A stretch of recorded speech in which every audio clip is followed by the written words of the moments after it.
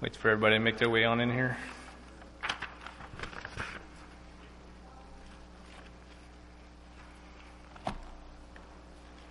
Have your Bibles. We're finishing up Ruth today. Ruth chapter 4. This will be the conclusion.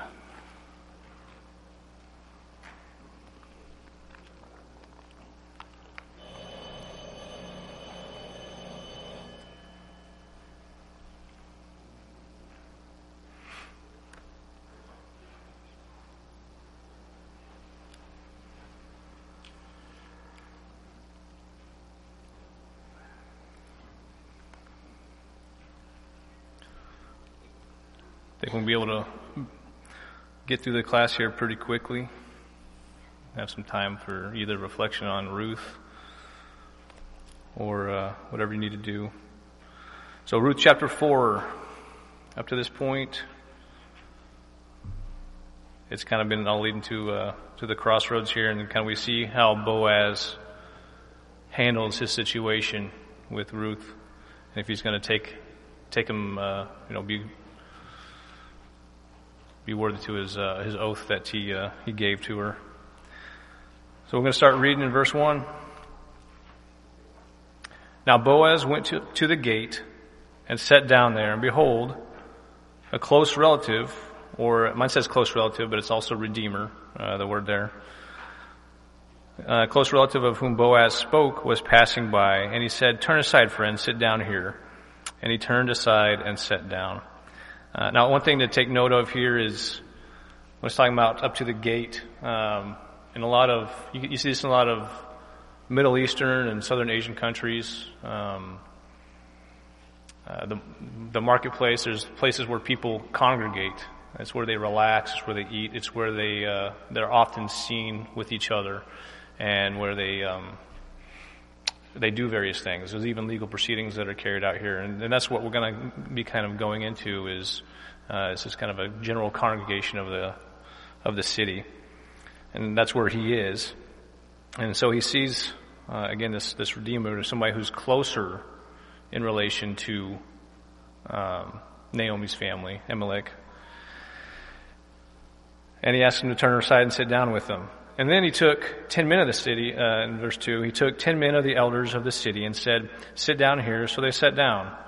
Again, that's another reason why he was able to get more people to sit down with them, the rulers of the city, because they were already going to that area. And in verse 3, he said to again, mine says closest relative, but the redeemer, "Naomi has come back from the land of Moab." Who has come back from the land of Moab has to sell the piece of land which belonged to our brother Elimelech. So I thought to inform you, saying, "Buy it before those who are sitting here and before the elders of my people. If you will redeem it, redeem it. But if not, tell me that I may know, for there is no one but you to redeem it, and I am after you." And he said, "I will redeem it." So again, we're talking about the laws here. She still has rights to that land. She might not have money to buy her land back, and that's why she's asking for it to be redeemed. Or she needs the money. She wants that land in her possession to be sold. So there's a couple different ways that could have been played out. And again, he is the closest relative, so he's giving him that opportunity to buy that land back. And here, he takes him up on it. He says, "That's fine, I will redeem it." Then Boaz said, "On the day you buy the field from the hand of Naomi, you must also acquire Ruth, the Moabitess, the widow of the deceased, in order to raise up the name of the deceased on his inheritance." So we have those two laws that are being, at this point, they're being conjoined because of that. The law of inheritance where, again, they have to carry on Elimelech and his son's name. So in verse 6, we see the closest relative said, "I cannot redeem it for myself because I would jeopardize my own inheritance. Redeem it for yourself. You may have my right of redemption, for I cannot redeem it. And so this guy's concerned about if he has a male heir through Ruth, then that heir would get not only her inheritance, but also his inheritance. So that's what he's worried about. And so he denies, he turns down that offer, which opens up, since he's denying it, opens up that possibility for Boaz to take that opportunity to redeem Naomi's land and fulfill that law for Ruth to have children. Now in verse 7, now this was the custom in former times in Israel concerning the redemption and the exchange of land to confirm any matter. A man removed his sandal and gave it to another, and this was the manner of attestation in Israel. Thankfully, we don't have that custom anymore. I like my shoes. It's kind of an interesting custom. Take off your sandal and give it to the other guy. But that's something that they did. And you can see that back in Genesis and even some supporting documents to support the Old Testament. You can see that. And so that's an interesting custom. I would be interested to see how that started. But we don't know. So that's something that we're going to have to ask God one of these days. So in verse 8, so the closest relative said to Boaz, buy it for yourself. And he removed his sandal. Then Boaz said to the elders and all the people, you are witnesses today that I have bought the land, bought from the hand of Naomi, all that belonged to Elimelech, and all that belonged to Chilion and Mahlon. Moreover, I have acquired Ruth, the Moabitess, the widow of Mahlon, to be my wife, in order to raise up the name of the deceased on his inheritance, so that the name of the deceased will not be cut off from his brothers or from the court of his birthplace. You are witnesses today. I'm going to stop there. Boaz set this up perfectly. He knew the laws of the Old Testament. He knew what it would take. He knew the customs of the time. So he was a very knowledgeable person, you can tell, and knew about the laws that were pertaining to this, and had it set up perfectly so that way there were witnesses and obviously people of respect that were there to be witnesses, and enough of them for it to be a legal proceeding. So you can see his knowledge and his being able to apply it. And it worked out, obviously, well for him. And verse 11. All the people who were in the court and the elders said, we are witnesses. May the Lord make the woman who is coming into your home like Rachel and Leah, both of whom built the house of Israel. And may you achieve wealth in Ephrath and become famous in Bethlehem. Moreover, may your house be like the house of Perez, whom Tamar bore to Judah, through the offspring which the Lord will give you by this young woman. So they're giving him a blessing, and actually you will see this blessing will actually be, I don't know if you'd say it'd be fulfilled, but God did bless Boaz, and we'll see here in a little while. And not only that, but he's referring to the house of Perez, whom Tamar bore. That's part of his lineage. You'll see that also, that's part of his ancestors. So, verse 13. So Boaz took Ruth, and she became his wife, and he went in her. And the Lord enabled her to conceive. Enabled also gave her conception, is another way to say that. And she gave birth to a son. It's interesting because she was married for about 10 years. That's how much they lived in the land. It didn't say how long they were married for, but you would think that would be enough time to birth a child. So for whatever reason, she didn't. But now that she was married to Boaz, she was able to. Part of God's plan, part of his providence. We can only assume so because of how this is laid out and what happens because of it. Verse 14, Then the women said to Naomi, Blessed is the Lord who has not left you without a redeemer today, and may his name be famous in Israel. And again, he's getting blessed again by the women of the area, giving blessings to Boaz.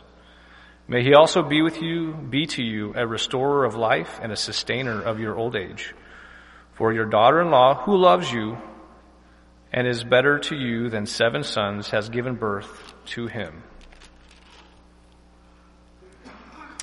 Then Naomi took the child and laid him in her lap and became his nurse.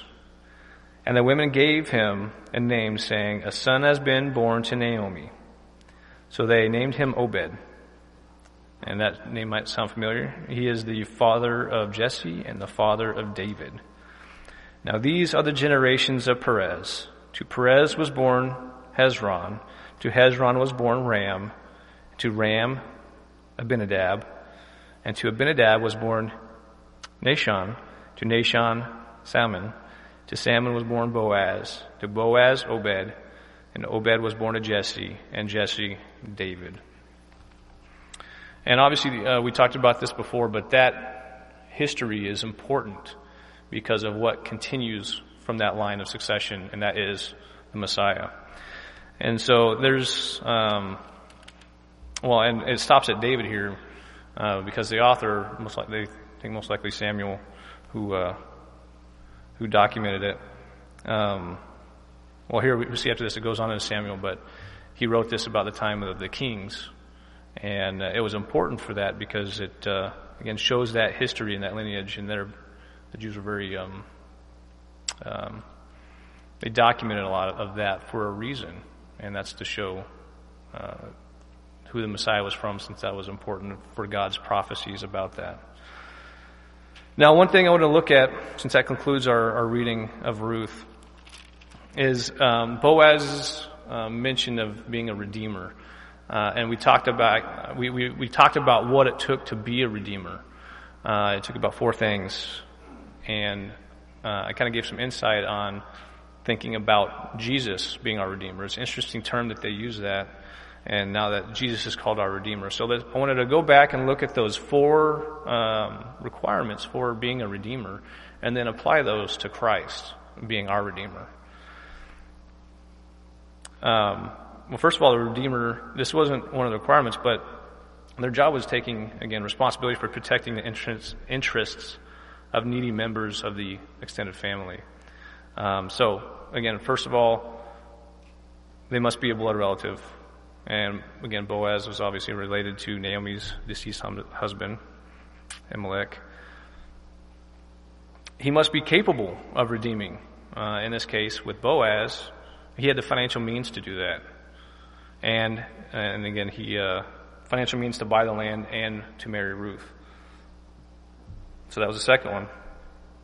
They must be willing. They must have that desire to. And with Boaz, he was glad that Ruth asked him. She approached him and asked him to be the kinsman redeemer.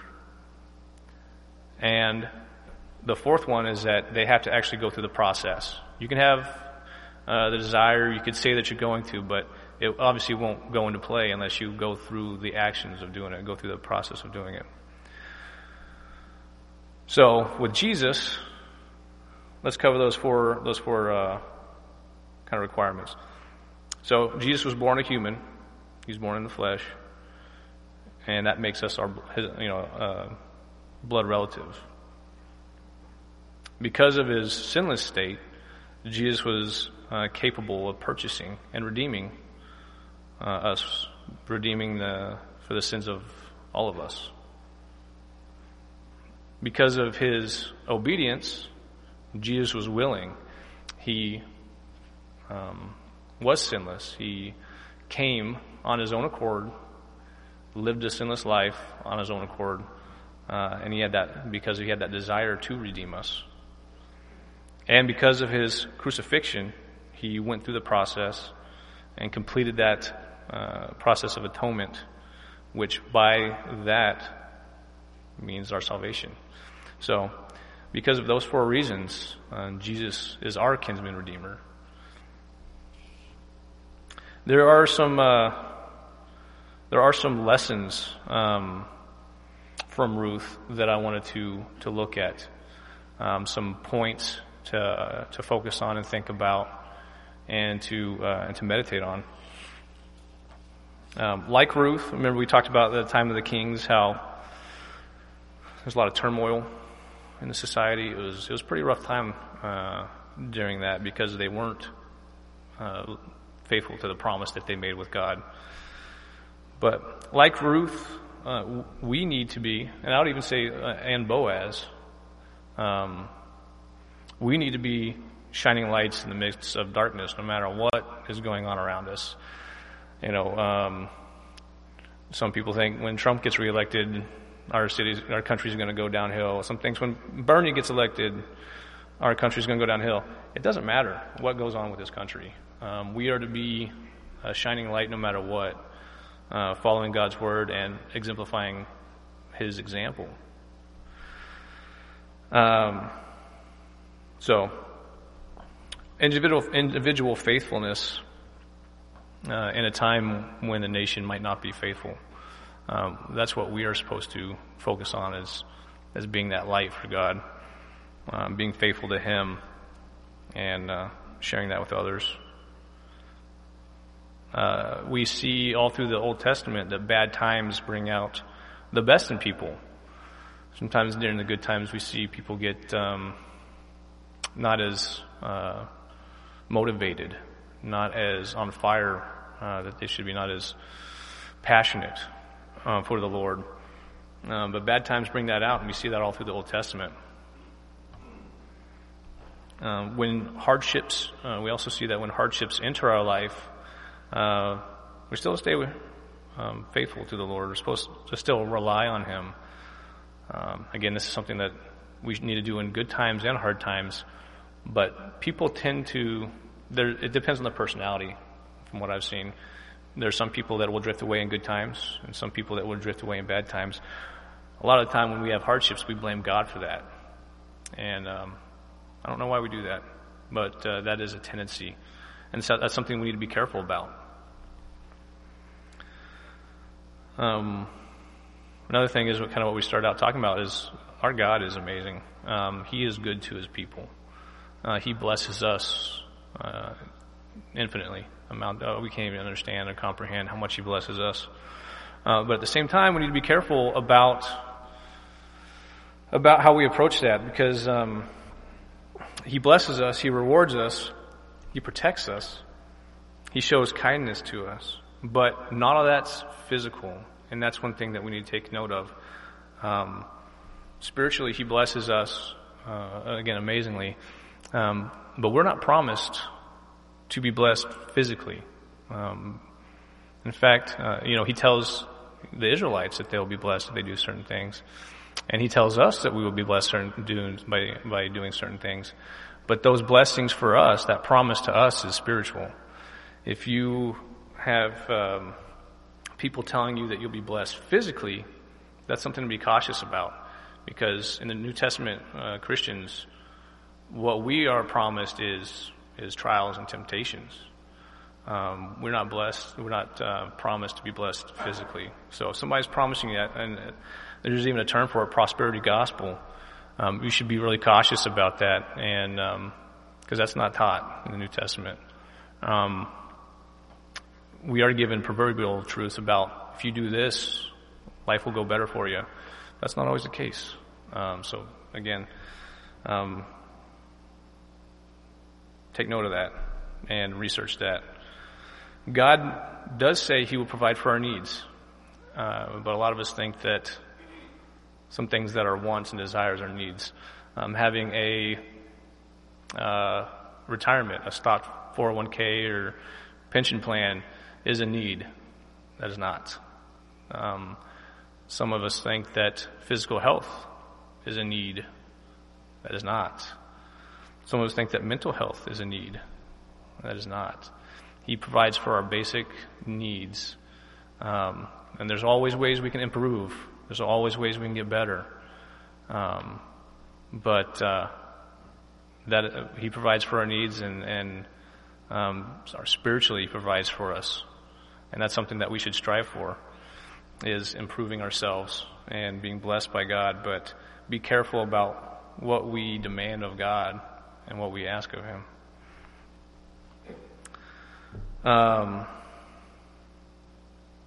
So that's all that we're promised. We also see throughout Ruth, another lesson is our God needs to be our one and only God. Let's strive to remain loyal to Him and Him alone, and not let things of this life, let other things take the place of Him. Let's be, again, faithful and true to Him. We also see that generation gaps need not occur. They shouldn't occur. We should be able to have relationships and be close to people of every age range, especially those of the brotherhood, that are family. We should be able to interact and encourage and teach and learn from all those around us.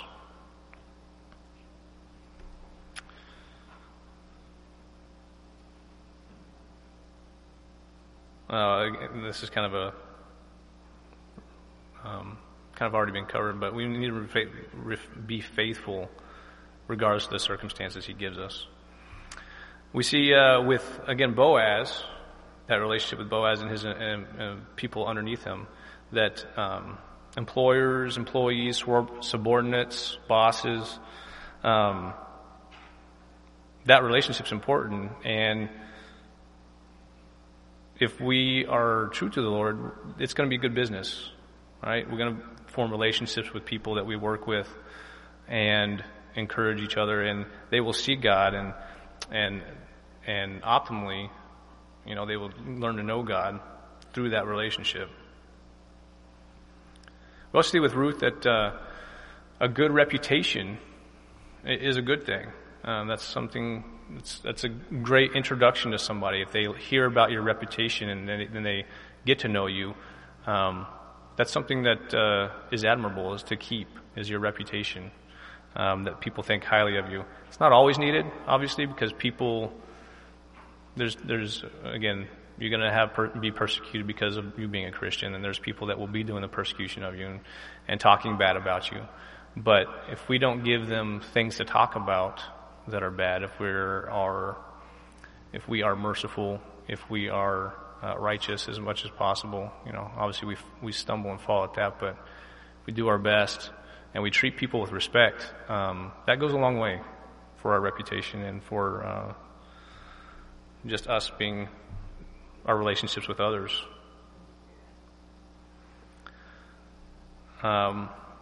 Being steadfast. There's something to be said for being steadfast and committed to God. As we went through Judges, we saw that there were some people that did amazing things for God, but even close to the end, that they turned away and they followed idols, and they followed and they influenced others to do the same, or they didn't continue the fight to the end. So our commitment and our steadfastness to the Lord is important. That's something that we should focus on. Our faith, love, again, that's something that continues on into eternity, into the afterlife, is our love. So let us grow that. Self-sacrifice. I think Ruth is a great example of that. Hard work. How important it is to work hard in everything that we do. Those are all qualities that are needed in the church and needed for us to show and have a part of our character.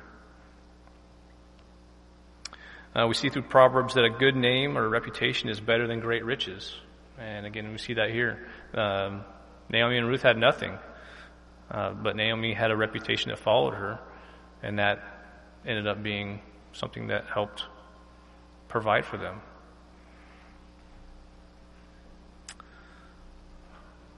And we see this through the New Testament and also in parts of the Old Testament, but a woman's inward character is more impressive, and it should be more impressive to a godly man than outwardly looks, outward beauty. So I know we all, I'm not just saying women, we all put emphasis on looking good and being attractive to the opposite gender, but hopefully we put more time on working on ourselves, our inward character.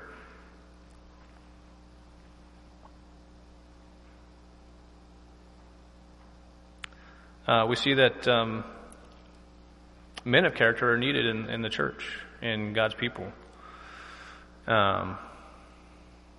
Godly, people who search after God and who desire to be what He wants us to be, something that is needed.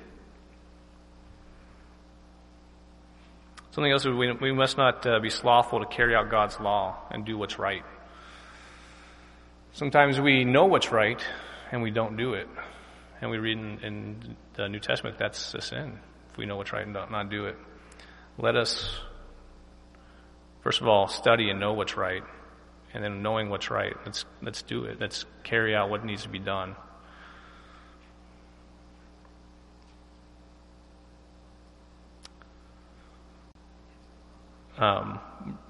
Remember that Naomi was a Moabitess, somebody who was not a friend of the Israelites, someone who was kind of looked down upon. And throughout the Bible, we see that God supports the underdog. And that's something that we should definitely take upon ourselves, is that sometimes we deem ourselves unimportant, or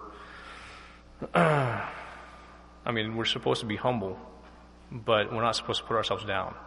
So there's a difference there. We're supposed to put others before ourselves, but that doesn't mean putting ourselves down, right?